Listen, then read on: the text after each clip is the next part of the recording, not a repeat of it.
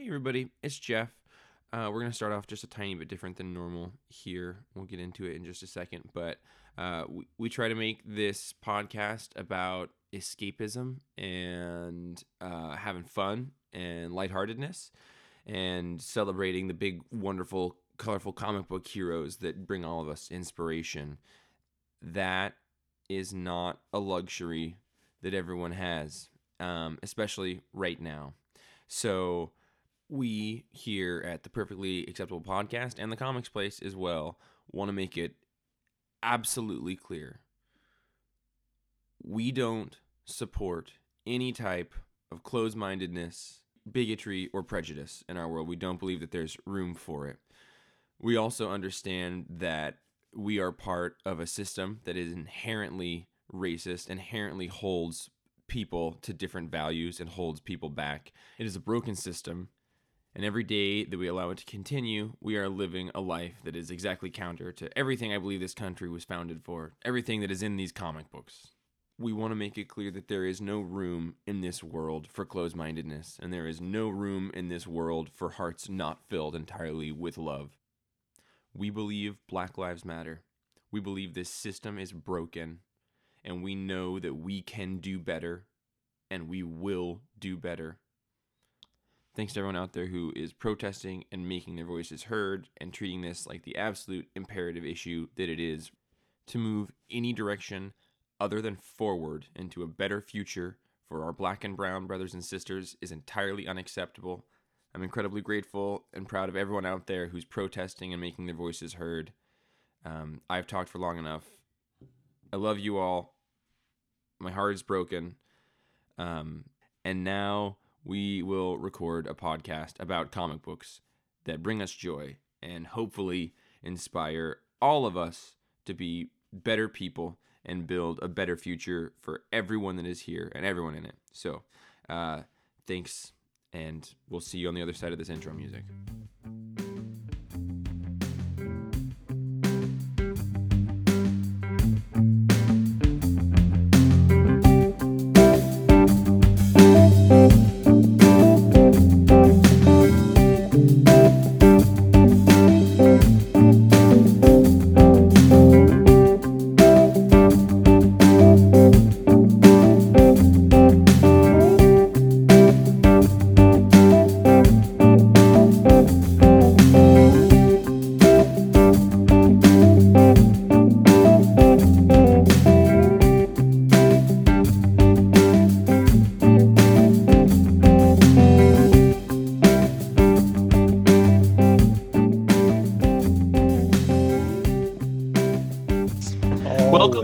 Perfectly Acceptable Podcast, episode 182, the one where we had plenty of extra material at the beginning of the episode to get an intro out of. I'm sorry, buddy. Hopefully we got one. Just don't let them hear that one joke. Oh God, I know. Yeah, you would be super embarrassed that you said it. I know. I still am. Where every Tuesday we get a whole bunch of comic books from UPS. We bring them to our comic shop. We count them, sort them, read them, love them, take them home, do all that stuff. Then we come back to the shop. We record a podcast, either related to or unrelated to the books that we read, the comic shop that we work in, or the comings and goings of our lives. I'm Jeff Figley. I'm Django. Fuck yeah. Kind of like Madonna. Yeah, true. Django, who autocorrects to all capitals in your phone. Oh my God. I don't know why it does that. I'm glad it does it for you, because that means that it's like a system-wide thing. And it makes me think that maybe the Django programming language is in Siri's autocorrect system. Is there a Django programming language? Yeah. Wow. Yeah. Okay, that's here nor there. We do need to mention that the whole preamble is built around us picking up comics on a Tuesday and doing all this stuff on a Tuesday, then coming back on a Wednesday with the announcements that we've had this week that I cannot wait to talk about on this podcast with you, my dear Django. So while our compatriot Roman joins the show, we're waiting for him. He'll be here one day. I'll give you a breakdown of what we're going to talk about. We're going to talk about Action Comics number 1022. Also, Detective Comics, number 1022. Amazing. Those two books started on the same week all those years ago. It's ridiculous. Hellblazer, John Constantine Hellblazer, number 6. The Boys, Dear Becky, number 1. Psychodrama Illustrated. I don't know if that even has a number. I don't know if they believe in numbers. I don't know anything about that. Birds of Prey, number 1. Catwoman 80th Anniversary 100-page super special. And Paul is Dead, When the Beatles Lost John McCartney. John McCartney? Nope, just McCartney. I was thinking about trying to put Paul is Dead, When the Beatles Lost McCartney next to John Constantine and trying to, make a cool segue John and John. But yeah. I'm worried I'm gaining weight. Well, and you had some weight to gain. I appreciate that. I certainly didn't think so. I certainly don't have the emotional strength or physical strength to start exercising. No, that's for fools. It's for fools. It's like fool's gold, in fact. The only thing that you can do is try to exercise your mind so that when you can't get out of your chair, you can use your mind to bring the remote control closer to you. Okay. All right. So it's like Jedi stuff. Yeah. Hey, Roman. I don't know if you can see us yet. Hey, Roman. I just heard some very interesting noises. Oh, you're here. Oh, he came. He came to be with us. Hey, Roman. Today, the role of Roman Statler will be played by Roman F. Statler. Hey, we just started recording this, Bert, a minute ago. Thought we'd get on it. We just did the rundown. We did our intros. Roman Statler played by Roman Statler. Well, listen, now that we're all here and the three of us who used to always do a podcast every week together, you know what I love? Roman, I love you. I was talking to him today briefly, and he was like, yeah, I kept forgetting. I keep forgetting you guys are doing a weekly podcast. Roman, you're always invited to our weekly podcast. It's yours too. Yeah, you've been on it. You've been on it more than any other third person in the history of the podcast. Like you've been on probably 70% of the podcast at this point. So, are you forgetting to eat also? Like, are you? I am. No. See, well, if somebody doesn't remind me that it's happening, I just assume it's not. We do it at different times every week. But Roman, did you read Action Comics number 1022 by Brian Michael Bendis and John Romita Jr.? No, and here I am after weeks of not being on the podcast. First book out of the gate. No, I haven't read it. Okay. Well, as I know you're a big old fan of that guy. I would understand not reading this, Roman, because frankly, it's not been one of these books that we have loved. Action Comics, I feel like it kind of hit a lull with the arc leading into this one that took forever to come out. And it was kind of rooted in Leviathan stuff and like the Lex Luthor Apex Predator thing. And it was like Bendis finally made an ass to crawl up inside of. Well, this one I really liked, 1022. Me too. The Romita art is getting better, but the conceit of this issue is that in Young Justice, Connor Kent showed up, who is from the pre-New 52 universe and is, half the genetics of Lex Luthor and then half genetics of Superman. He's a clone of both of them. He's from the 90s, Death of Superman stuff. I always really liked that character, but I was a kid at the time, so he was wearing leather, and I was like, I don't know where the blood is flowing in my body, but it's flowing in a way that I think I like this leather and this angsty attitude. But the fact that he exists in this reality is sort of a continuity error, right? Because pre-New 52, he was around. New 52, he was erased. Then Rebirth started, and then like halfway through that, Young Justice has started, and he's been in it. So it's kind of like in DC Rebirth #1 whenever it happened that Barry Allen touched Wally West and all of a sudden like all of Barry's memories of Wally came back. Yeah. This issue is sort of trying to deal with that same equation of how do we have Connor Kent exist? And I really liked how they did it. Yeah, they looped in Ma and Pa Kent meeting Connor and remembering taking care of him in the pre-52 universe. Like they didn't know that they were supposed to know him, but as soon as they saw him in the kind of way that Wally and like Barry's memories of Wally all sort of flooded to him, Ma and Pa Kent were like, oh, it's Connor, and I remember this, and when you lost my tractor, and yeah. And Roman, I think that I think that you should read this one. I think that you would like it. It's weird that DC seems to be just telling Bendis to deal with a bunch of these continuity errors that have happened over the last 8 years of comic book storytelling.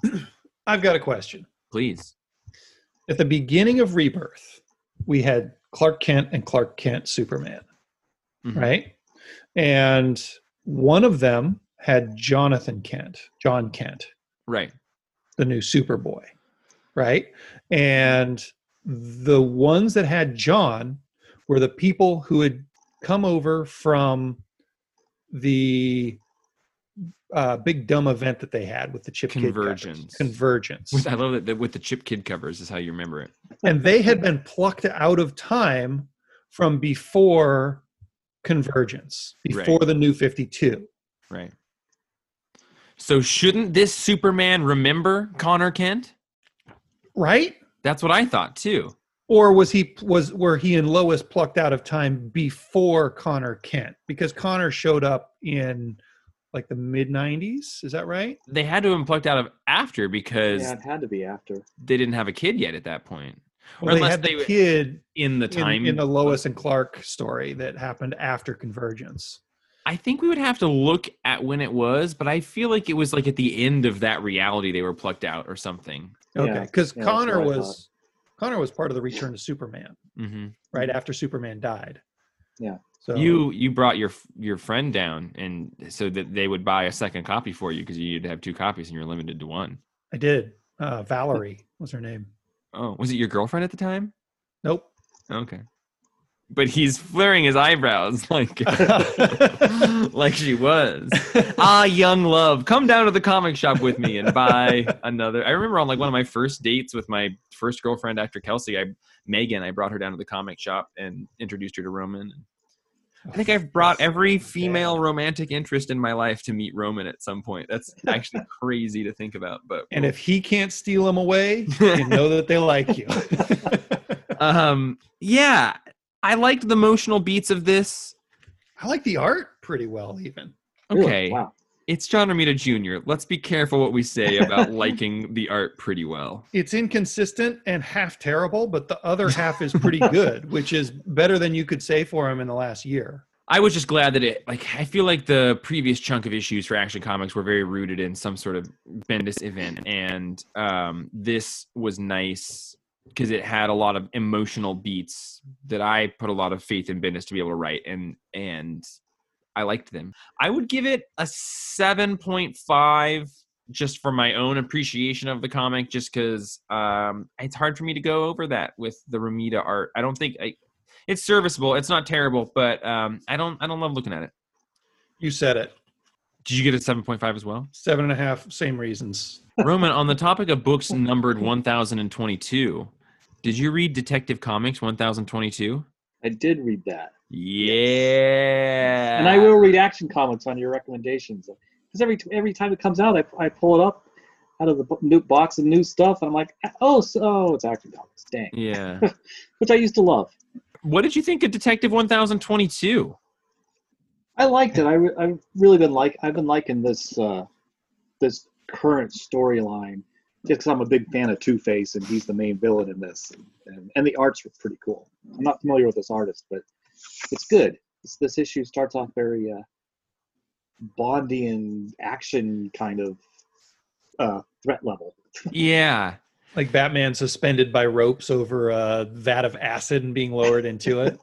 Yeah. I feel like it has been a long time since we've had a really good Two-Face story. Or I guess there was the Romita Snyder All-Star Batman one, but I agree. He's such an interesting character when he's used interestingly, like not just a thug.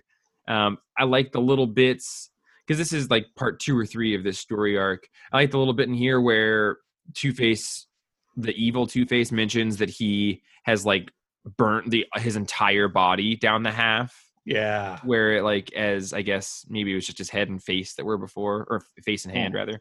Yeah. I like that. I loved when the whole floor is covered in acid, he starts climbing on his henchmen and like leaving them in the acid, and he's literally climbing over their living bodies to get out. Yeah. And I think that you can do a lot of different things with like what the mechanics of what Two-Face is. Like, and in this one, it's taking a spin, which I like, which is sort of two very different personalities that aren't able to know what the other, like what's going on in the other one's brain. Mm-hmm. So like in the issue before this, Batman and Harvey Dent were together, and they were like, you know, Harvey was basically trying to keep a secret from Two-Face that he's trying to keep the secret that he knows who Bruce is, that he knows who Batman is. Yeah. And I think that Two-Face doesn't know. I'm just remembering these things from like 3 months ago when they came out or whatever. But yeah, it's a good take on a Two-Face story. So this issue directly references the Joker from the New 52 with his own face stapled to his face. What do you guys think of that continuity-wise?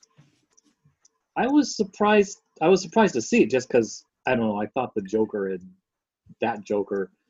had recovered, healed his face, or been killed or something. I don't know. I'm with Roman. I was surprised that they decided to do a continuity jump back to 28 outside of the fact that Tomasi was writing Batman and Robin at that time. So he probably wrote the suicide scene that we see the resolution of here back in like 7 years ago or whatever. Right. But how weird, right? I can't imagine when he wrote that, he was planning on making it a tie-in to an upcoming Joker War series like 7 years later or something. Like, well, I guess for me, like the New 52, I thought was mostly discounted at this point in Rebirth, because for New 52 Joker to have actually happened, we have to also have the New 52 Batman be the Batman that's happening, and I feel like those are disconnected at this point. Yeah, I feel the same way. I just also don't know how you can have a person's face removed and then have it go back onto their face. Well, that was makeup. That was trickery by the Joker. Was it? It was all just makeup trickery? Yeah, by the end, he had revealed that he didn't actually cut his own face off. That is such a bummer. I wish you didn't tell me that. Sorry. Yeah, I didn't realize that. That's a bummer. I liked it more when I thought that he had actually done it, but they have to. They can't leave him like that. Yeah. Kids couldn't watch Suicide Squad. Yeah. I can't even keep it straight. I'm just, ever since Morrison did Batman, I'm just approaching all comics that way, is all characters, whatever, no matter how many reboots there are. If it everything happened, that came before all happened somehow. Yeah. Yeah. And I like that stance on it. The artist Brad Walker, we didn't mention, is doing the art here with Tomasi. Are you guys excited for Joker War? I'm finding myself pretty excited for it, even though we've had like 2 prequels like this that don't really give me any idea of what the hell it actually is. I mean, I just like Joker stories. Yeah, that should be. I mean, I don't even know what it is. Is it all the previous Jokers, the New 52, all of them fighting each other? What is it? No, that's going to be the 3 Jokers, right? That would be a New 52 event if they, like, for sure. That's what that sounded like. No, it's just like whatever. I think that it's like, you know how in the beginning of the Batman run, the Jimmy TIV Batman run that's coming out, like they go and met the designer, and like Penguin and Riddler and Joker and Catwoman, and they all had theories of what they wanted to do. I think that Joker War is the Joker making his thing actually happen. And his thing, I think, was better than what the designer had come up for. Yeah. And so it's mostly going to be covered in the James Tynion Batman run. Yeah. Punchline. All you need to know is Punchline, Roman. And also Clown Killer. We're going to know all about Punchline on... Those are trigger words for Roman. He's very into that. They finally scraped through the bottom of the name barrel and found Clown Killer. Hey, Django, do you want to ask Roman if he picked up the same thing that you picked up reading this issue? What did I pick up in this issue? Brain salad. Oh, that's right. Roman, there is a line in here where somebody... Gosh, Joker. Where is it? Joker says... Yeah, let me find this. I remember the words brain salad. He says, good thing I have a medical degree and can perform brain salad surgery. Brain surgery. Do you know what brain salad surgery is? Plug the kids' ears, ladies and gentlemen. It's a blow job. It is a blow jasper. It is. I even had to look it up on Urban Dictionary for Jang. Like, he was like, "Do you know what this is?" Why? They put Why a blow is it that? jasper. I don't know why but I know that I in want the etymology. I don't think that we need to do that on our podcast, everyone. Is it a runic Norse origin? runic? Norse runic origin? What did everyone give Detective Comics the return to bi-weekly comics after 2.5 months? I'll give 7.5. I was just going to say 7.5. I'll go like it. 7.5 also. Yeah. The art, I think, was more compelling than the story for me. Exactly the opposite of Action Comics this week. Yeah, definitely the art was more compelling. And I think the art has gotten better for it, because this has been the artist on the bulk of the Tomasi run since he started a year ago or so. Roman, did you read Hellblazer number 6, John Constantine Hellblazer number 6 from Simon Spurrier and Aaron Campbell? I haven't, because I'm behind on that series. I've only made it to issue 3. Okay. Oh. Well, this is... I haven't read it either. This is a self-contained one-shot. It's by Aaron Campbell is the artist who also did the art in Infidel, which we really liked. And it's just John doesn't show up for like 8 pages or something. You're a quarter of the way through the comic or more before John Constantine shows up. And it follows his new sidekick, who is mute from some car wreck trauma, and he's hanging out with his mom in the hospital, and he's seeing a ghost, like a pretty girl who is actually a ghost who's kind of harvesting souls or something in the hospital. Harvester of Sorrows. Yeah. And so John shows up and has to help him get through that. And it's just, I don't know, it's got flavors of Infidel, because it turns out that the ghost hates immigrants and is really kind of it's really similar in subject matter to Infidel, which was a comic we loved a couple years ago about a haunted tenement that was powered by racism in the neighborhood. Written by Pornsak Pinachotse. Yes, and illustrated by the same guy, Aaron Campbell. Yeah. This is a really good little one-shot. It loosely ties into the larger story that they're telling, which is, I think, old John Constantine showing up and messing with young guy that we're reading about. But you don't need to know anything extra. You don't need to read anything before or after this to get a really nice little horror vignette. And I'm constantly impressed with how good this series is, because it's been a while since we had a good Hellblazer. Now, Roman, I have a feeling maybe you didn't read this one. Did you read The Boys? Dear Becky. I read The Boys. Oh, I had to. I read the entire series of The Boys and the spin-offs. Did you? Okay, Roman, really? we have to not let Jeff know the big, awesome surprise near the end. I don't think that Roman even remembers it. Okay, good. Do you remember the big surprise at the end of The Boys? I don't know, but Django's been talking about it for a long time. Well, don't they refer to it in Dear Becky? Motherfucker, no. Do they?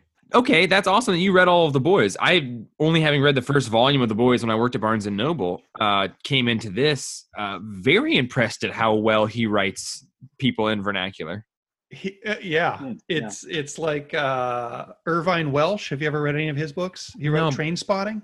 Right. And Porno, which was a sequel to Train Spotting, and Miraboo Stork Nightmares that they made a movie out of. But he writes in only phonetic British dialects. It's crazy because I told Django this the day after reading it, but I had to read every line of dialogue 3 times because I read it once to see if I could figure out the words that they were supposed to be, and then I would read it again to see if I could read it in a way that sounded like an accent, and then I had to read it a third time to be like, okay, now what was it actually saying in the context of the story?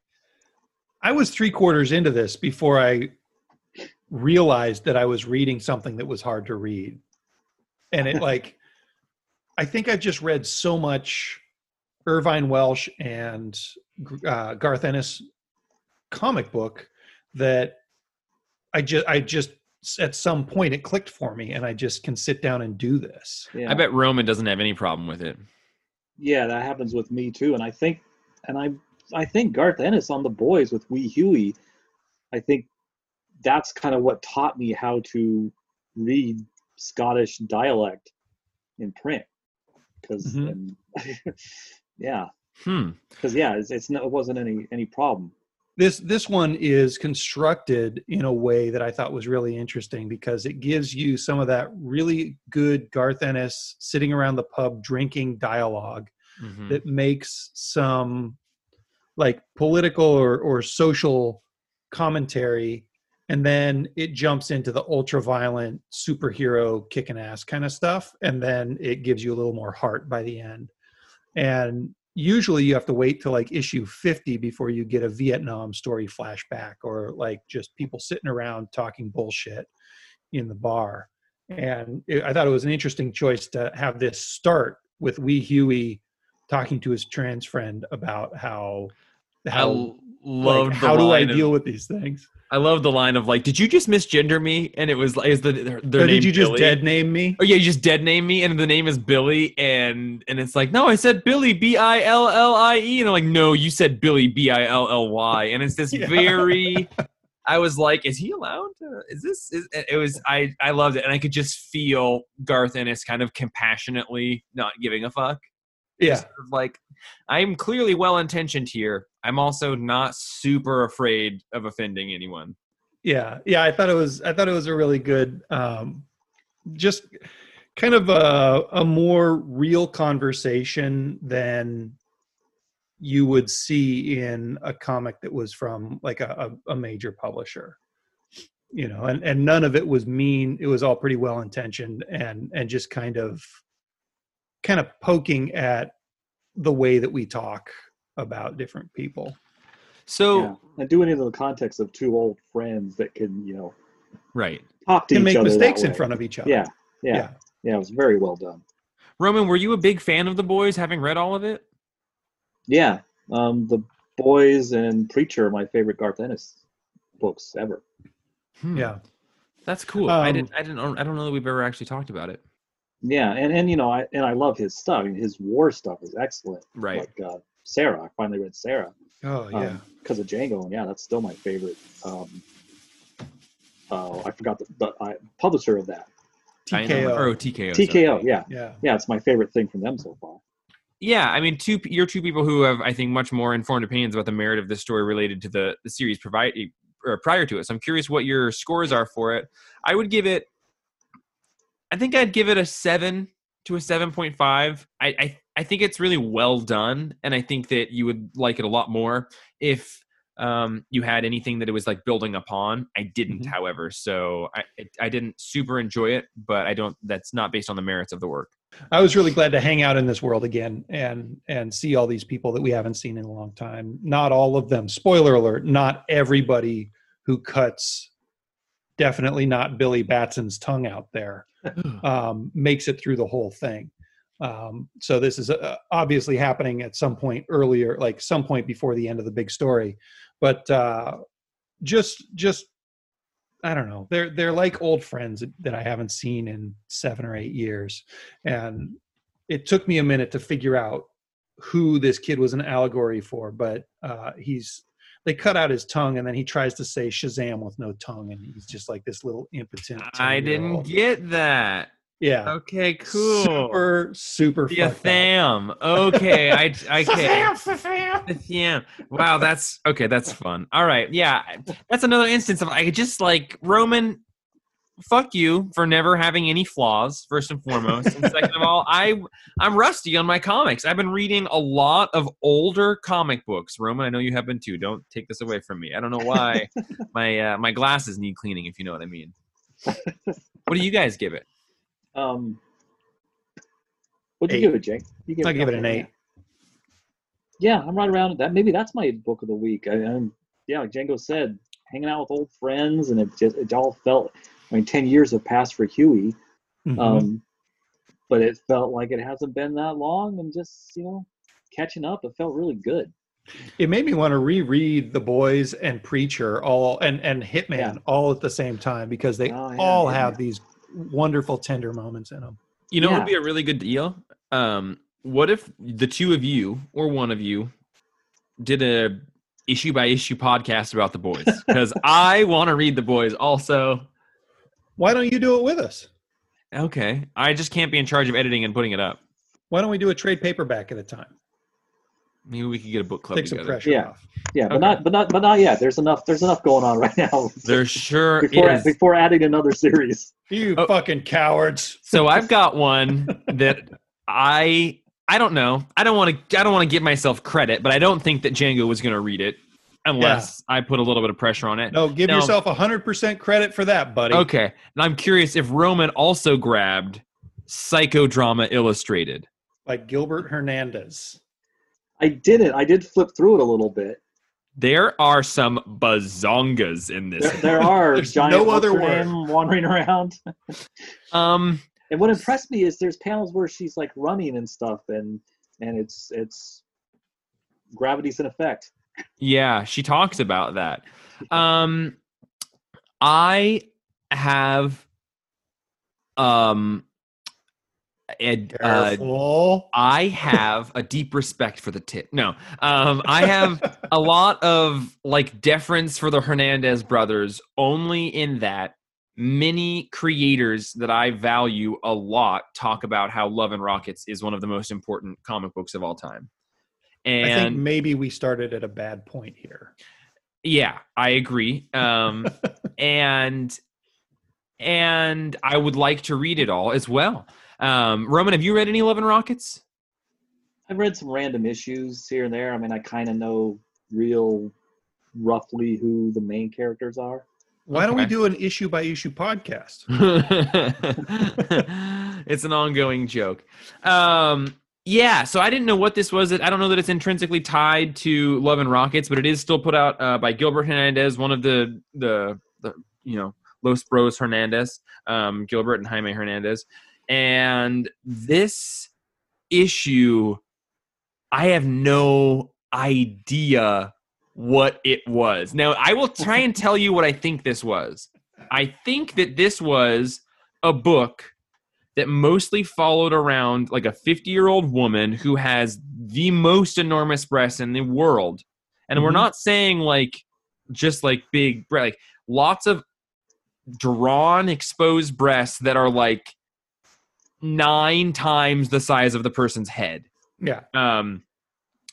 And I think that she is like an aging actress who has a sister who is an actress as well, who's maybe more successful. And we're sort of hanging out with the sister who is mostly in fetish films and not very popular movies. And she's just sort of like working to feel better about her career as related to her sister while she talks to a boy. Is that what this was? Yeah, so I think that the sister has taken a handful of roles from the main character. And the main character seems to be like really kind about it. Like she understands that she's older and not as popular and like doesn't fit into the pop culture reasons that people want to see her sister in these movies instead. It was confusing. It was unrealistic in the least comic book way that I've ever seen. And it was kind of sad and also really hard to figure out why I was having those emotions because I didn't understand it for a second. I didn't understand it for more than a second, but what I think, and it at times felt like This Velvet Glove, Cast in Iron, which I read not too long ago. I'm jealous of it. By Charles Burns. Or Daniel Clowes. Sorry, yeah. Charles Burns' Black Hole. Which I put those two, Adrian Tomina and the Hernandez brothers, kind of all in this like similar time, Fantagraphics, alt comic scene, and it didn't quite have dream logic, but it almost did. But it was still effective at making me feel emotions, and I did feel like at the end of the story, I was like, oh, maybe this is what this was about, which is a really interesting way to tell a story. especially when it still works. Like, it did still work, and it was very confusing, and it made me curious, like, what more of their comics are like, because it is in a very non-Western comic tradition, but it still made me feel emotions like sadness about this person who's aging and still trying to feel good about herself, but in the shadow of her sister. It took me 3 sittings to get through. And normally a comic that is this obtuse and kind of muddy, if it takes me 3 sittings, you get 1. Yeah. And then I tap out. But I kept coming back to it, which is a testament to something. And I don't know why it was compelling enough to keep trying to get through. I don't know that I would have been able to come back to it. I just sat and read it all in one sitting, and it was one of those times where, like, your mom or your girlfriend walks by and they look at the exact wrong comic book or the wrong page. She's like, "Oh, that's just like the most enormous breasts and exposed vagina I've ever seen in the black and white comic book." You like big ones, huh? Like, we've never talked about this, Jeff. Yeah, just an interesting book. I don't know.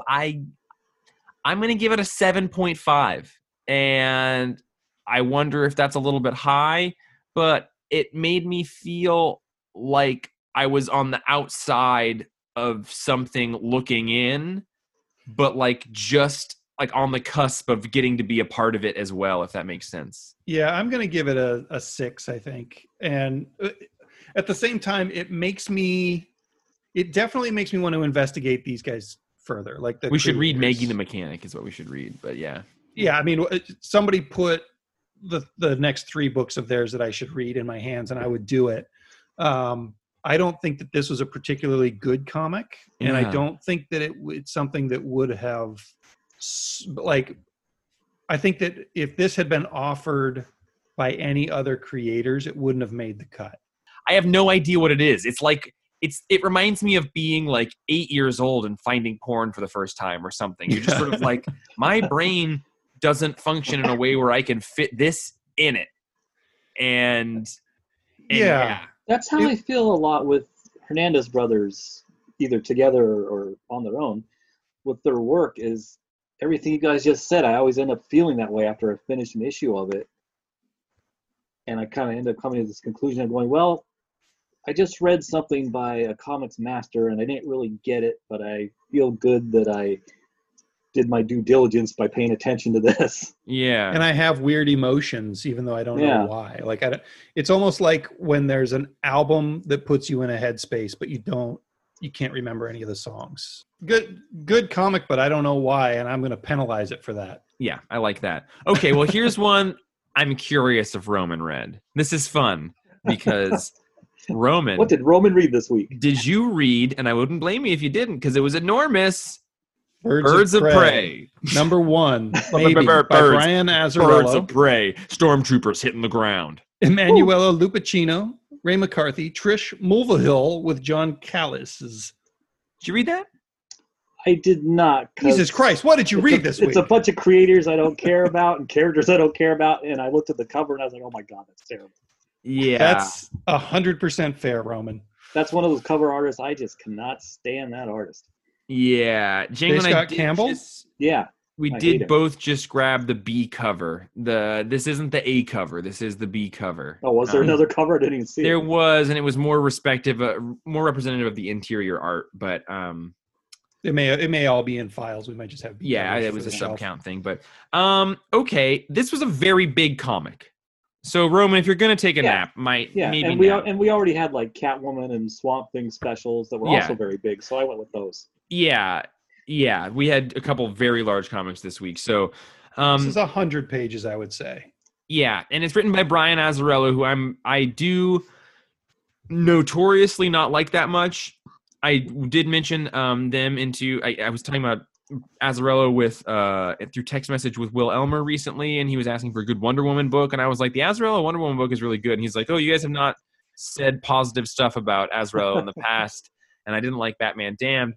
Both very, very good points, and I would say that his Wonder Woman run is very good, and I think that's maybe the only thing of his that I like. I didn't hate this book, though. You didn't? I didn't hate it. Would you read a second issue if there is one? Because that's unclear. I'll tell you what. I think that I like the character that is Black Canary. Okay. I think that she is a character that if I were to read more of, I would like a lot. I do want to say that her name is pronounced Dinah, but I can't help but wonder if it's Dina. Because it's Dinah, right? You just don't hang out with Dino enough, because he will say Dinah more than once in any 4-hour block. So she's a pretty central part of this story, and I like her quite a bit, and I like how she's written in this. The previous like Harley and the Birds of Prey book that came out around the time that the movie came out, that was written by Amanda Conner and Jimmy Palmiotti. Yeah. Like I remember complaining about just like how over the top sexualized it was.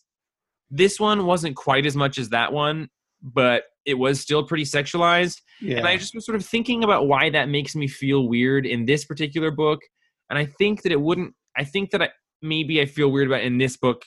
I don't think the execution of how sexual or not sexual they chose to be in this book would have affected me if it had been not Brian Azzarello writing it.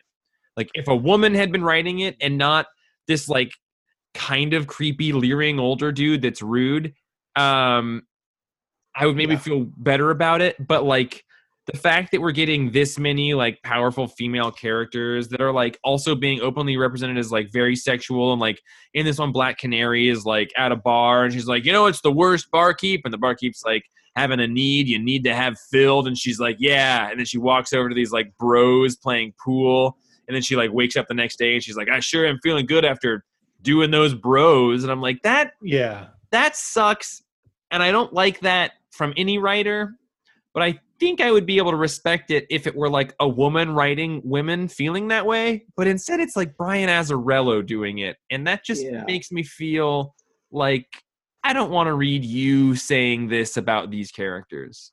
Yeah, we've had enough of the Chuck Dixon kind of writing female characters over the last however many years, decades. Yeah, the woman had done it. And just as an aside, so I didn't know this, I guess Black Canary and Green Arrow aren't together in the whatever universe we're in now. This is a side universe. It's Black Label technically. It's Black Label, so I don't think that it's connected to anything. And I'm 100% with you, Jeff. I picked this up to read just because it was kind of a thin week. And I thought I'd have time to get through a whole bunch of big books, and why not? It looks like an event book because it's so thick. And I didn't even know that Azzarello had written it until I got to some really weird pun where somebody completed somebody else's sentence. I was like, God, that's as bad as a Brian Azzarello line. And then I flipped to the front. I was like, oh fuck, I'm halfway through a Brian Azzarello comic, and that's why all the sex stuff feels so weird and gross here, because it's almost like a hallmark of his at this point. And I think it has a place. I think that place is not in a comic about a character that has been marketed heavily to 14-year-old girls. And why did they have Azzarello write this? I don't know. And it is weird. It's less overtly sexual than the Amanda Conner one, but that one was fun sex. This doesn't seem like fun sex at any point. Yeah, I just, I want to create a healthy relationship, like with what type of sexuality is empowering and which type is cheesecake for a book. And on my journey with that one, I don't think this one passed the test. However, I did like his work with Dinah. Did you, what did you think of the art? Because I don't think it's super special, but I think it's really good. Like, pretty good Amanda Conner. Nothing like I actually really like her cartooning ability when she's telling a gag in one panel or one cover. I think she's really, really good. I think that her issues are better than a lot of artists. And I thought that this was like approaching her level of storytelling anyway. Okay. I give this a 6 also. I wanted to like it a lot more than I did. It's one of those things. It's like, who is this for? And maybe it's just aggressively not for me, and it's for an even dirtier old man or an even younger young lady. but it ain't for Daddy. Oh, I mean Django. Oh, God. An even dirtier old daddy. Roman. Who's your monster? Yeah, and I wasn't even into it. So who is it for? Okay.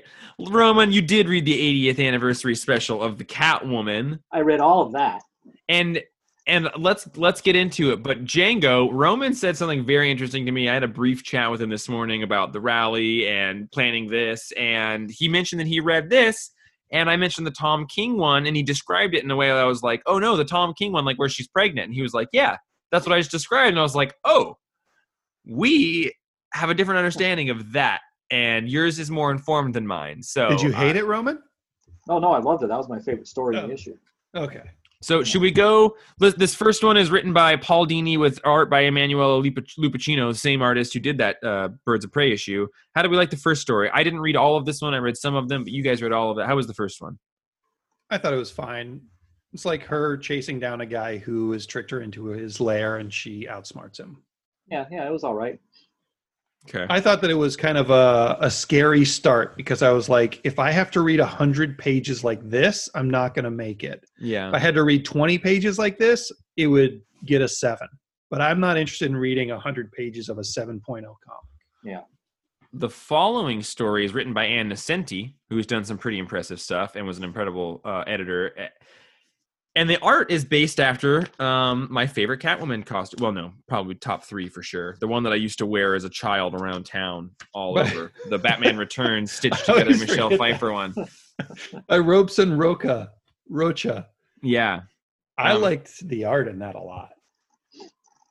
Yeah, that was cool. And it had some good little, like there one person says, I don't know how you can get into that costume, which I like that little bit of humor there because it is like, yeah, how do you put that thing on? Well, I can tell you into it. I can tell you how you put that thing on. It's not so difficult, actually. And a 7-year-old Jeff could do it, or a 6-year-old Jeff, or whatever. So I remember my dad talked about Madonna in Dick Tracy and Michelle Pfeiffer in Batman Returns. And like, it's the only 2 times that I've heard him talk about somebody being poured into an outfit. And in both of those, he's like, yeah, like, I don't know how she got in that. She was poured into it, which I think is a really funny way to describing it. And it looks like there's some donut humor in there. That's very good. Yeah, that story was, I thought it was okay. It was a little bit something that turned me off. It was a little bit, these kind of books, huge books like this, I go story by story, and I have the same thing. It's like, oh boy, I don't know if I'll actually read all these if, these first few aren't that good. Yeah. Thank goodness they made the third one, Tom King and Michael Janin. Holy fuck. And that was amazing. So it was amazing. Now, Roman, can you explain your take on this book? Yeah, and I'm really curious about your guys' take. Because, reading this, I concluded that, this is a cool story of the Earth 2 Catwoman and Batman who got married and had a baby named Helena who grew up to be the Huntress, the original Huntress from Earth 2. Right. And the story is called Helena. Yeah, and Batman died, when their Helena was just a kid, leaving her and Catwoman alone. So that's what I thought it was. But Jeff brought up, it ties into an annual that Tom King did. Yeah, the Tom King annual number 2 for Batman that came out a couple of years ago, which had Batman and Catwoman through the ages, like from when they first met. It's got like her escaping from his house in a really fun way, and just kind of their love from the beginning of time to the end of time. And by the end, he's died of cancer, I think, and she's left without him. And it's, when somebody asks me for a romantic comic, if we have it in stock, I'll hand that to them, and sometimes not even ask them for money for it. Just like, take this away, and this is your romantic comic. I've had one in my back seat forever, just in case somebody needs it. So I read it as kind of a fill for that story. I don't know that Phil Satile has anything to do with it, but it is interesting that when we talked about Batman Annual #2, we never tied Earth 2, Huntress, Batman, Catwoman to it. We were just like, this is a possible future of their relationship. But like, what if it's all the same thing? Like, what if he's been writing the Earth to them? Or what if he did cast that future story and it is an Elseworlds? Or like, I don't know. I'm interested in the connection between all of this because he has written them to have a daughter and to have Bruce leave them as Huntress's origin would imply. Mm-hmm. So what is all of this? Does it happen in both universes?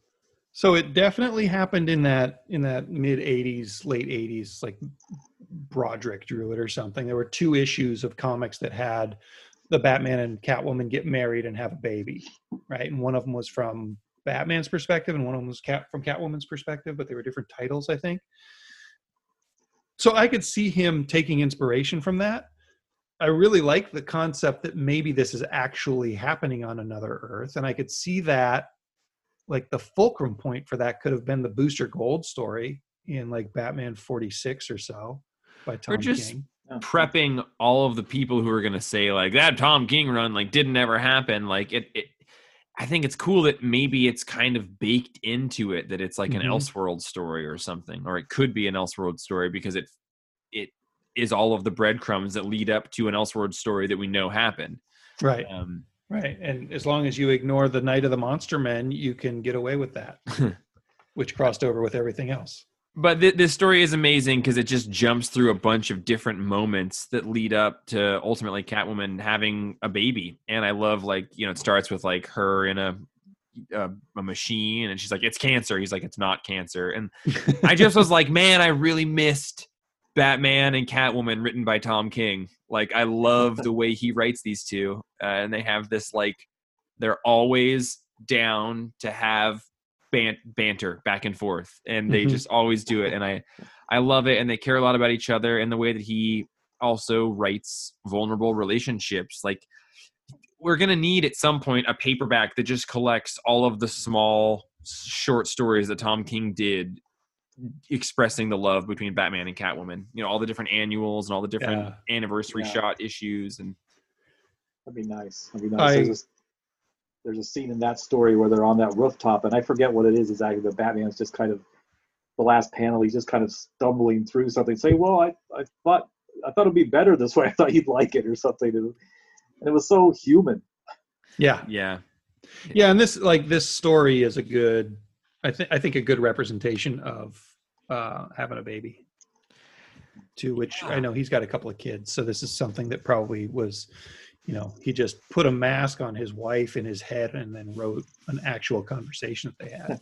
I wonder, I just kept thinking, like, is Batman really letting Catwoman go out and fight crime while pregnant? Like, Batman doesn't let Catwoman do anything. I know. Yeah. I mean, not that that's the role of anybody, but just sort of like, she let him make her a costume that would fit her pregnant belly. Like, that's who let somebody do something. It's just sort of like, you got a baby inside of you. You got to be a little bit safer than out here doing flips off of a roof. That's how good they are. They're training Helena from the gate. I really liked that story. How was the following one? The Jeff Parker, Jonathan Case one? Yeah. It was silly. That was like, one of the convention? No, that was the one where the aliens come down and she, like, it's got a real 60s vibe to it. Yeah, it's the Julie Newmar Catwoman. Yeah. Oh, okay. Yeah. That was good. That I liked the pinup right before it even more. Like the hang in there joke. But yeah, that wasn't my favorite, but I thought that it was it sounds like it was an homage to that era. Interesting one for a Django who did or didn't just freeze. Liam Sharp wrote and drew a Catwoman story. Roman? That was interesting. I like the art. The story, I don't know. The story didn't really do anything for me. It kind of just didn't really go anywhere. It was very short, though. Yeah. I did read the following one, which was written by Mindy Newell with art by Lee Garbett, who did Skyward. Ooh, that was a good one. That was my second favorite Catwoman story in that issue. So I read this one because the following day after getting these, Django said that one of them was like kind of made him uncomfortable for being a little bit like over the top sexy, and I assumed that was this one. I don't think it was. Okay. I don't think so. She just makes some comments about like how much time she spends on her knees, and oh, maybe it was that it one. plays up the scene in year one where Catwoman is a prostitute, and it's early on in her relationship with Batman. He comes to try to talk to her, and she is trying to be like the overly sexual, like treat him like a client type thing, and so I assumed that was the one that you were talking about, but I actually didn't dislike it at all. I liked it. Yeah, it was pretty good. It's from a Catwoman run that I didn't read. It was like a 4-issue run. I don't remember who wrote or drew it, but that L in the Little Bird logo on the beginning tells you that's the time period. Okay. Yeah, I guess I don't remember it well enough to really like it or really dislike it. Oh yeah, that is the one where she's super sexual. Like she's actually got a client there. Yeah. Yeah. And yeah, right when she decides on her future careers. Right during sex with the client. I liked it because it was such a, because I'd actually forgotten about that in year one, that she was a prostitute for a while. Mm-hmm. Whether or not that's still canon, I don't know. But it's always canon as far as Django is concerned. I liked it just that it was the kind of gritty version of Catwoman that we don't really see anymore, because now she's like the anti-hero, la la la. Yeah. Yeah, I like it. I don't know if it makes me a hypocrite. I think I like exploring the sexuality of Catwoman more than like a Harley Quinn or something, because it feels like she's a more formed and conceptualized character, and that it's a more believable part of her life to explore to me. Whereas Harley Quinn, maybe I'm just ignorant, but it feels a little bit more one-dimensional, and it feels like anymore she mostly just serves a role to be sort of explored as a sort of sexual item, whereas Catwoman like was a prostitute, and there's just so much more of her character elsewhere that it doesn't feel exploitative to be exploring that. It was my thinking, but I did think a lot about it, because just sort of going off of what you had said to then think about it myself. I read so many pages of comics. I don't remember if that's the story I was talking about or not. I also love that Catwoman outfit. The like just very like the gray mousy Catwoman type outfit. Yeah, that's cool. Yeah, notice in this issue they didn't have, speaking of characters just existing to fill like a sexy role or something, Catwoman was that during the 90s, during Jim Balance run. And notice they didn't have any stories in here that used that just Catwoman. Pinups. Yeah, just some pinups, of course. Of the embossed cover Catwoman by Jim Balance. What about the story that had the Kelly Jones art? Chuck Dixon wrote it, first of all. And that's the one there. Okay, I lied. I didn't read every story in this. I saw that it was Chuck Dixon and I skipped that one. Okay, so it's Chuck Dixon with Kelly Jones penciling and Danny Mickey inking, which is a really interesting combination. I liked this Kelly Jones art more than I've liked his stuff in a few years. And I loved some of the Clayface gags that they were able to pull off. Like when he wants to hide the big jewel that she's stealing, he just shoves it into his chest. And when she wants to get rid of him, she basically freezes him and smashes him up and then steals the jewel. He does look like he's kind of going the way of Neil Adams, though, which is like, you're still really talented, but it's your art is kind of weird now. Yeah, it's getting more and more experimental. Which it's really hard to fault a creator for following their dream. Like Bob Dylan and Tom Waits don't make the same two albums in a row. Right. Well, sometimes Bob Dylan does two in a row, but then he switches it up pretty drastically. Yeah. So, I hope that he keeps evolving to something I like more than that. How was the Will Pfeiffer Pia Guerra one where they're at the convention? I liked it a lot. Did you read that one, Roman? Yeah, that was funny. That was a good one. Lots of convention inside jokes, and she's kind of being mind controlled through the whole thing. So nothing quite makes sense, but you're trying to solve this mystery of why nothing is tracking at the same time that she's trying to solve it. And the art's pretty solid. It's like Pia Guerra doing their best Mike Allred almost. And then now Django, tell us about the final story, which you liked so much you wrote Rom via message. It's the second to last story. Oh, actually. my beans. Oh, my beans. Rom V wrote this story of Catwoman on a road trip with her sister. And it's just like this super hard-boiled dialogue. And it's just a short road trip, mostly no word balloons. It's mostly like boxes of her narrating what's going on. And the art is by Fernando Blanco. I just really like the tone of this one, and I thought that it was my favorite of the whole thing. There's a twist near the end where we find out where this is set in continuity. Oh, well, don't spoil it. No, I won't spoil it, but I think he's writing the current series also, or getting ready to write it. Maybe. I think Joelle Jones is still Joelle Jones's, maybe. I think he's getting ready to do something with Catwoman. Cool. And this and the Tom King were my very favorites of the whole issue. Did you read this one, Roman? Yeah. Did you like it? Yeah. Yeah, I didn't like as much as Django, but yeah, I liked it. Okay. And then someone take me home with this final one. Well, it's Ed Brubaker and Cameron Stewart. So it sounds like Django's going to take us home with it. Because it's Ed Brubaker. It's Ed Brubaker. Django, Yeah, I liked it a lot, but let Django do If you can pause filleting Ed Brubaker for a second, Django, and tell us how good this book is, that would be great. I thought it was pretty good.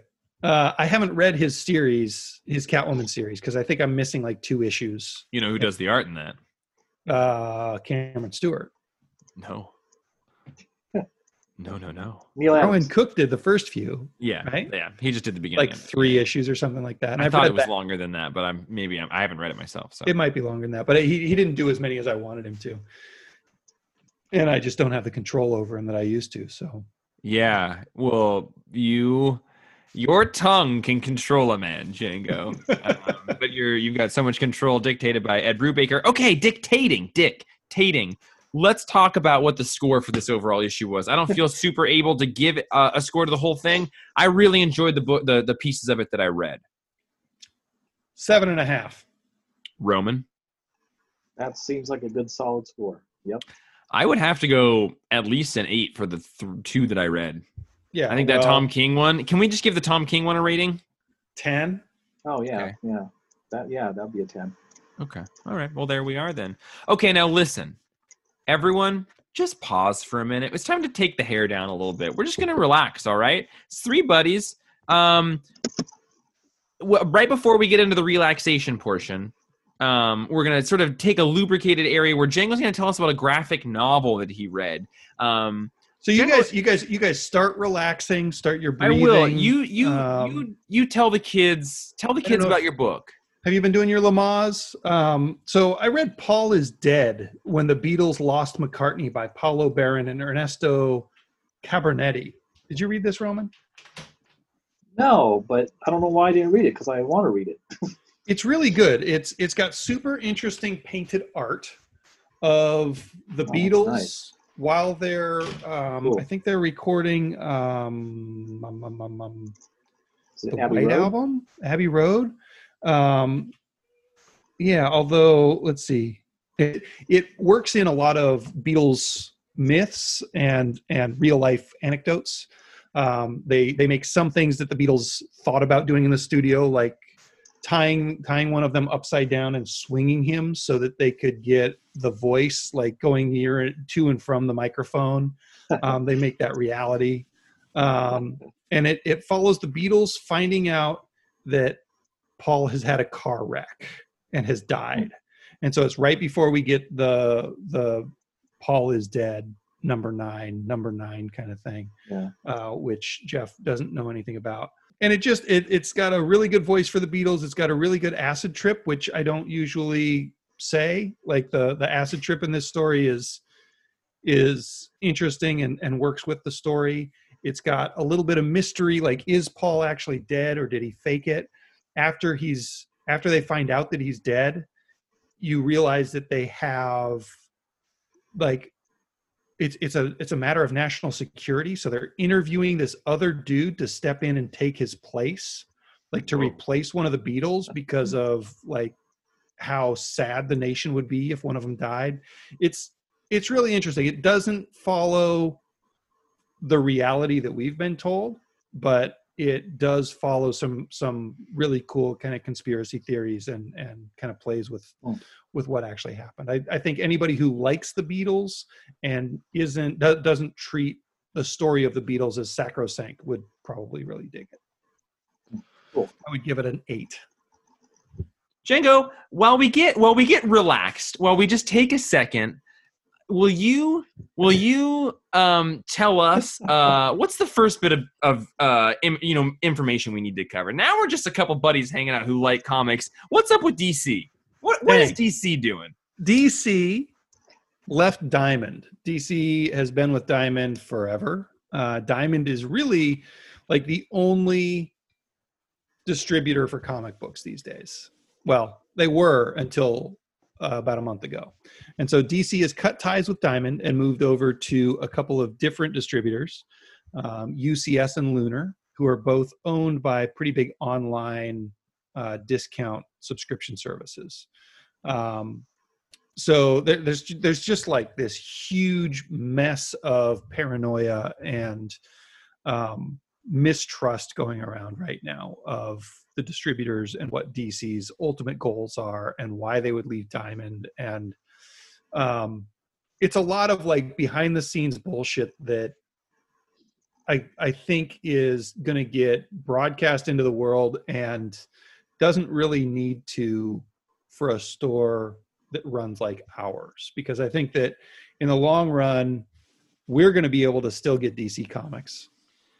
The problems that this split is going to create are not problems that our customers and DC fans need to worry about. They're things for us to worry about and deal with. And I'm not going to lie, it's going to be a logistical nightmare for us for the brouhaha. It's going to be a logistical brouhaha. I've lost sleep over it, but I don't think that it's going to be a disaster in the long run. It'll be a brouhaha, but it won't go all the way to fiasco. No, we're not letting this go to fiasco. So, frankly, there is discussion. The worst case scenario, the thing that people are the most worried about, is does this mean that we're going to stop getting DC Comics? Is this the first sort of like nail in the conversation of AT&T, the company who has bought Warner Brothers, no longer having an interest in putting out monthly periodical comic books and moving more towards like a graphic novel, young adult fiction model? Maybe. That's what I've been reading as a concern. That doesn't concern me. That doesn't really concern me at all. I think that there are too many people in the world who have spent their entire life dreaming up being able to write Batman comics that they would do it for next to nothing. I think the demand will always be there in to such an extent, and the cost will always be low enough to a large parent company like AT&T or Warner Brothers that that fear doesn't super scare me. So if anybody has been is listening to this, has read that as a concern on the internet, which I have, I think that that's putting the cart a little bit before the horse, and I'm not super concerned about that. That being said, I don't know the future, but it is worth mentioning that. Okay, I have the most insane email we've ever gotten. You have to. I'm looking at a tablet of words in front of me. So everyone get ready. This is from Andrew Carlson, FOTS, friend of the show. For everybody, but mostly Django. So get ready for this. Not just, but Saboteur. Listen to the beginning of this. All of the following is very tongue-in-cheek. Don't take it too personally. I'm sure you guys wouldn't, but I just had to throw that disclaimer out there. Go fuck yourself. I'm saying, Django, get ready. Pucker up that butthole. Remember, it's the evening time. The hours, we're in a lax state. You're in a safe place. We all love you. So here, let's get this for Django. Wait, is that from you or from him? That was That was all my stuff. Okay. Yeah. Hello, Jeffremiah and the Pap Gang. As the honorary friend of the show, and going through episodes in my spare time, as I tend to, the theme of Django disliking cosmic comics is very prevalent, and I'd like to refute him publicly. Shame, Django. Shame. I'll list your reasons I've pulled out, and I'll offer a rebuttal for everyone. Then we can go to a question. Okay? Okay. Django, do you have something to say before the next paragraph? I've got it. Yeah. And I just want to clarify that he's talking about comics with a cosmic storyline. Oh, right. Okay. The store Cosmic Comics, because I really like people who own or have owned 2 different stores called Cosmic Comics. Yeah, that's a good point. Cosmic Comics, another comic shop business in our town. Also, I'm bad at reading out loud, so bear with me, everyone, because it's about to get fucking messy. Okay. To remind you, I'll list your reasons I've pulled out, and I'll offer a rebuttal for everyone. 1, everyone speaks English and uses English idioms. Yes. Garbage. 2, garbage. Why is that big purple guy punching that big green guy, and why should I care? Uh-huh. I stand by that. Awesome. 3, cosmic power has no limits. It's completely undefinable and non-understandable. That's unrealistic. I can't argue with that. This guy sounds smart. 1, I can break this down a few ways. For 1, universal translator much? In Keith Giffen's Star-Lord, Peter has his cybernetic implants removed by the Kree, and they can't understand a word he's saying, and vice versa. It isn't until they re-implant his universal translator that everything returns to normal. Peter has to explain to his Kree lover what fingers crossed means. She calls him a developed pink ape. Furthermore, on a meta level, when I'm reading a comic, I'm typically going to expect it to be in the language that I speak. So even if the protagonist is Swedish or Japanese, I still expect to be reading English. In my headcanon, they're speaking their own language or something of that matter. I just don't let it get to me, man. So I like the idea of them speaking in their own language, and it being translated for the reader. But they have to show that that's happening. In old Indiana Jones comics, they would put it brackets around it and say, asterisk, this is from Russian. Yeah. Also, what did she actually say when she called him a hairless pink ape? Was she talking about a hairless pink ape from planet whatever she's from? Or is she talking about a hairless pink ape that he's from? And how can any translator be that good to grab that kind of context? That part came out in the paragraph where I had devoted all of my attention to just being able to read it and say it, and was not processing any of it. So I'll take your word for that portion. Reading out loud is difficult. Number 2. I'll give you half of that one, Andrew. One half you, one half me. Number I'm 2, the judge. Why is the big purple guy punching the big green guy? Well, why is that big white guy with the skull on his chest killing all these Russian dudes? Because they killed his You gotta read the story to know the motivations. Does pink, green, purple, etc. skin just make you weirded out or something?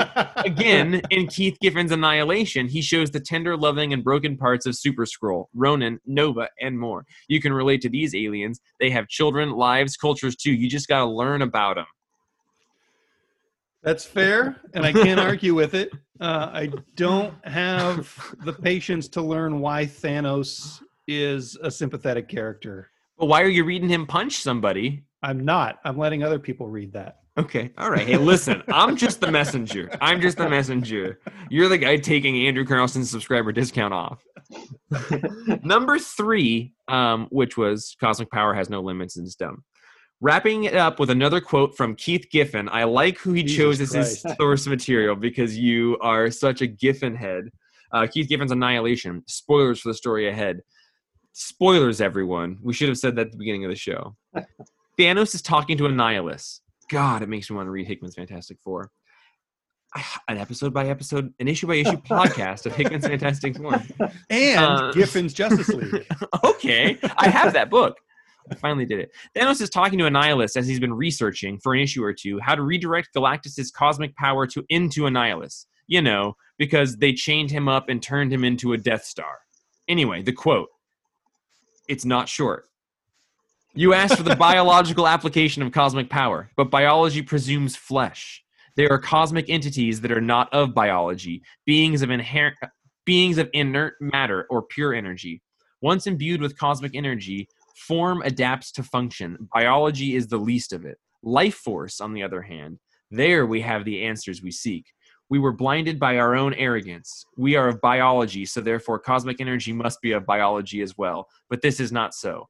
Call it what you will, aura, energy field, luminescence, call it a soul if it suits you. Cosmic energy is of life force, the singular energy that powers all life. Biological or otherwise, it does not bond with our auras. It replaces them. Cosmic power acts as an energy parasite, for lack of a better term, one imbued with cosmic energy. The individual form adapts to it's long, superficial ways. Too long, didn't read. It comes from the writer, the cosmic being ruling over the person's universe. It fits to adapt to the story for a reason, whether it be weak at one point or strong at another. In a way, it can be an enhancement of your truest self-given form.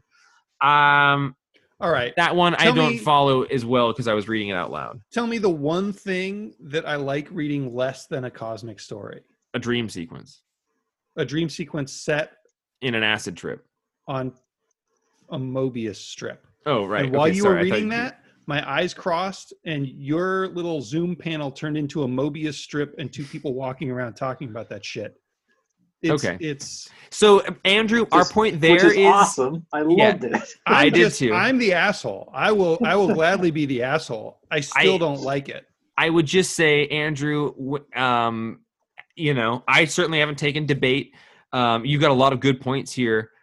Just remember who your audience is when you're talking. And if the answer somehow incorporates that which the audience already rejects, then the answer can't be true. And in that one, because the text did sound like a Mobius strip at one point, it was never going to be able to affect Django. He is resistant to cosmic ideas.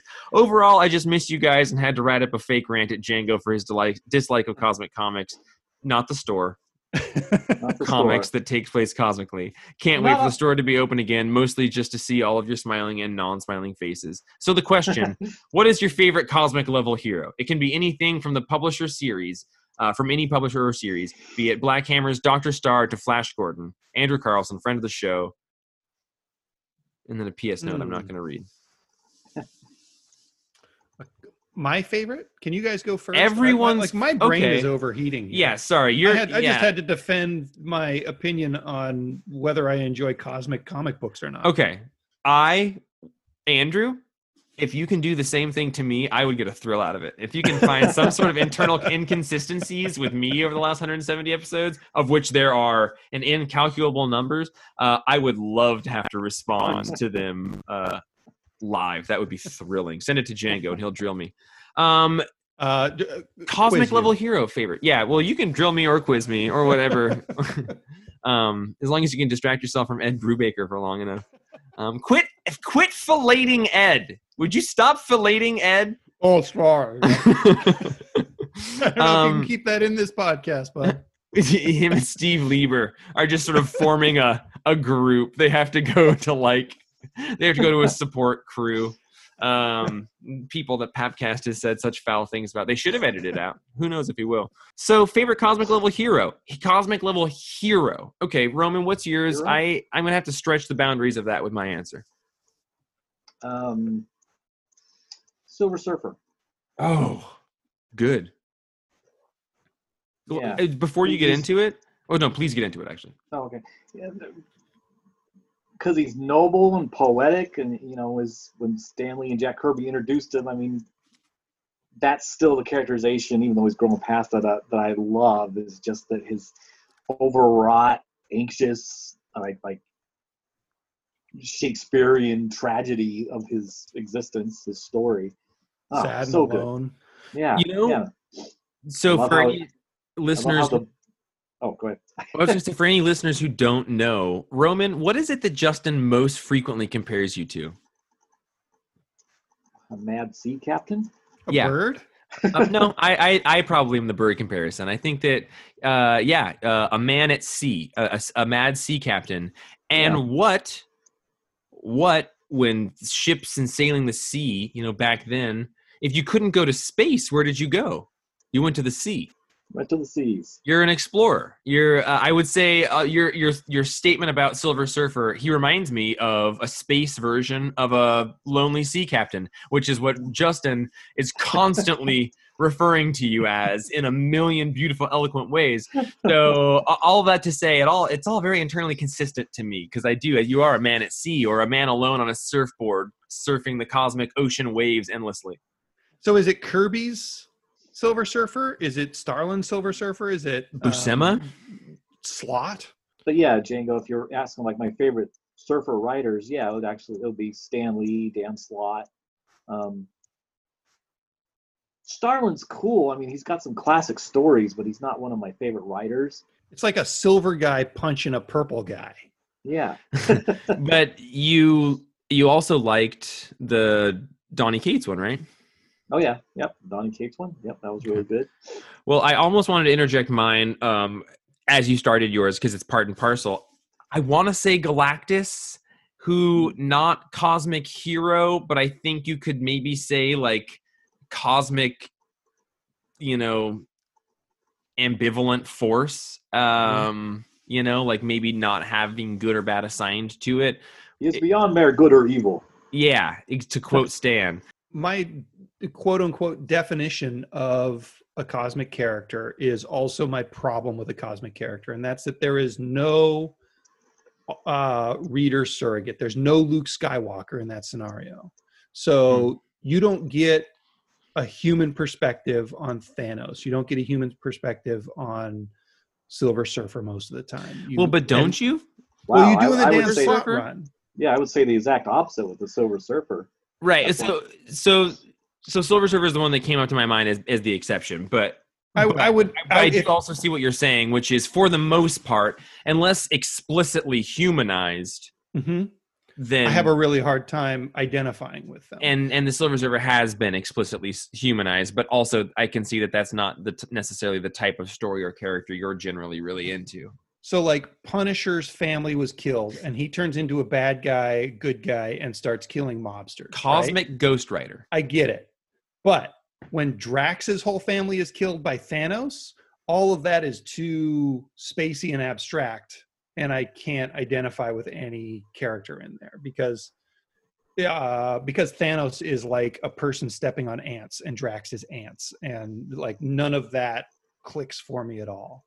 Like, how do you fight somebody who's that overpowered? And that's where my problem comes in. So like the Dan Slott Silver Surfer story, which I am ashamed I haven't read all of, but every single issue that I read hit me in some weird new feeling spot. I loved that. So if you forced me to choose a cosmic character that I liked, it would be from the 7 or 8 issues of Dan Slott and Mike Allred's run of Silver Surfer that I read. You like Cosmic Ghost Rider, right? I liked the first miniseries. Yeah, it's too soon to say. You're probably right. But I hated everything after that, and I haven't read the Thanos story that he first appeared in. But I liked the issue or two that I read from it. We would thank you all for listening to episode 100 and what I think is 82. I don't know. But yeah, I don't even remember anymore. Well, you didn't even know we've been doing them for the last big chunk of time, dude. I was like, you want to do it with us? He was like, I didn't even remember. I don't know what is happening in your dried salmon. This is still a thing. I'm Jeff, and I will be your first mate. Darn. Django. And it sucks that it's a sex term. I didn't mean it. First mate is a sex term? I mean, like your first mate. Oh, okay. I didn't get that. I think you just made me pee a little bit. Just poor body control. That was weird. Good luck editing this one, Jeff. Oh, it'll be.